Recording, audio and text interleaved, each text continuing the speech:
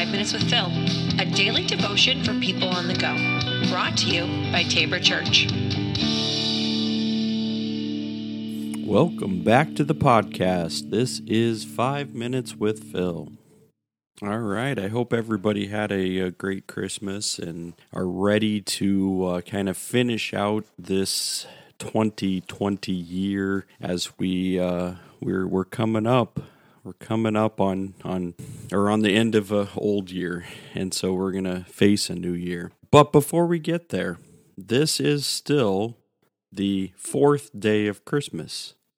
So according to some kind of historical things, they said the fourth day of Christmas is when they observe the Feast of the Holy Innocents, which comes from the story in Matthew chapter 2. And I'm going to take you there. Matthew chapter 2, let's start with verse 13. After the wise men were gone, an angel of the Lord appeared to Joseph in a dream. Get up, flee to Egypt with the child and his mother. And the angel said, "Stay there until I tell you to return, because Herod is going to search for the child to kill him." That night Joseph left for Egypt with the child and his mother, and they stayed until Herod's death. Thus fulfill what the Lord had spoken through the prophet, "I called my son out of Egypt." And then verse 16, Herod was furious when he realized that the wise men had outwitted him. He sent soldiers to kill all the boys in and around Bethlehem who were 2 years old and under, based on the wise men's report of the star's first appearance. Herod's brutal action fulfilled what God had spoken through the prophet Jeremiah.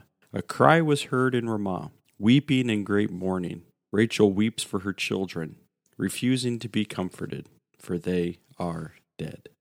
So we don't know how much time had passed from when the Magi, or the people from the east, and so they came and then they saw Herod. So I mean, that star could have been out there for a while. And so that's the reason why when you're looking at Herod, not just saying, all right, kill all the babies, the baby boys, he's looking at between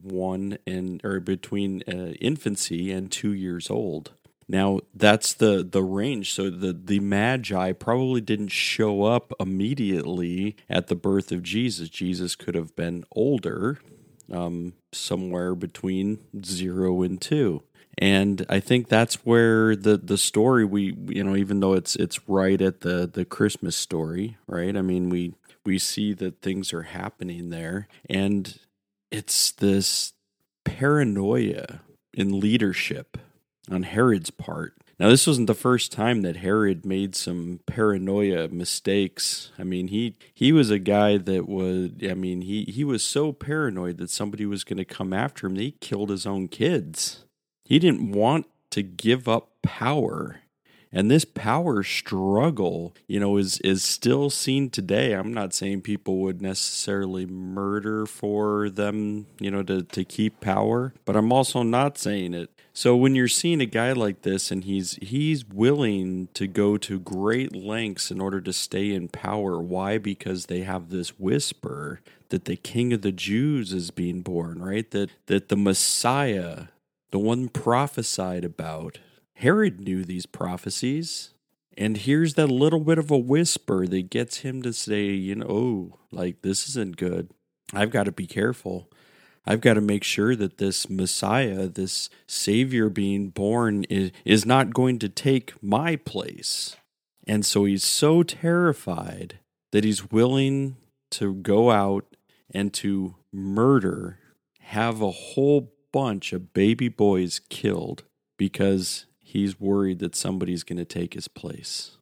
So this is the not so fun parts about the Christmas story with the death of the innocent. But here's the part that what we have to be able to see is that Jesus, even as an infant, is already a threat. It's a threat to earthly power. It's a threat to the devil and even the principalities that are at work there. This is already an issue, and Jesus is an infant. And so this is big. But we also know that it's a really ugly part of it when we see that Jesus and Mary and Joseph become, like as we call them, asylum seekers, or, some people even try to refer to them as refugees. Now, I know that we try to be able to equate that based on our current certain of circumstances with asylum seekers and refugees today. And it was a little bit different because it was all the Roman Empire. Now, they would have crossed borders from, one, proconsul or whatever to another, but they would have been under the same empire.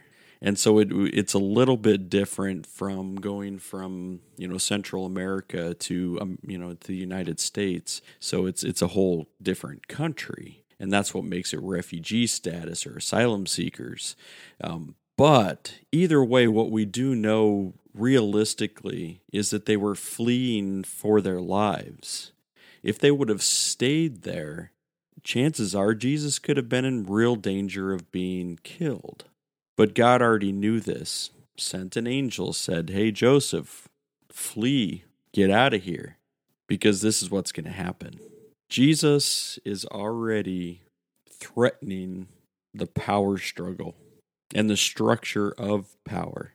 And so we see a mighty Jesus and a mighty God who is at work, who even says, "Hey, this is coming. Don't stick around." All right. Think about that for today. We are going to be back again tomorrow with some new stuff. So take care, everybody.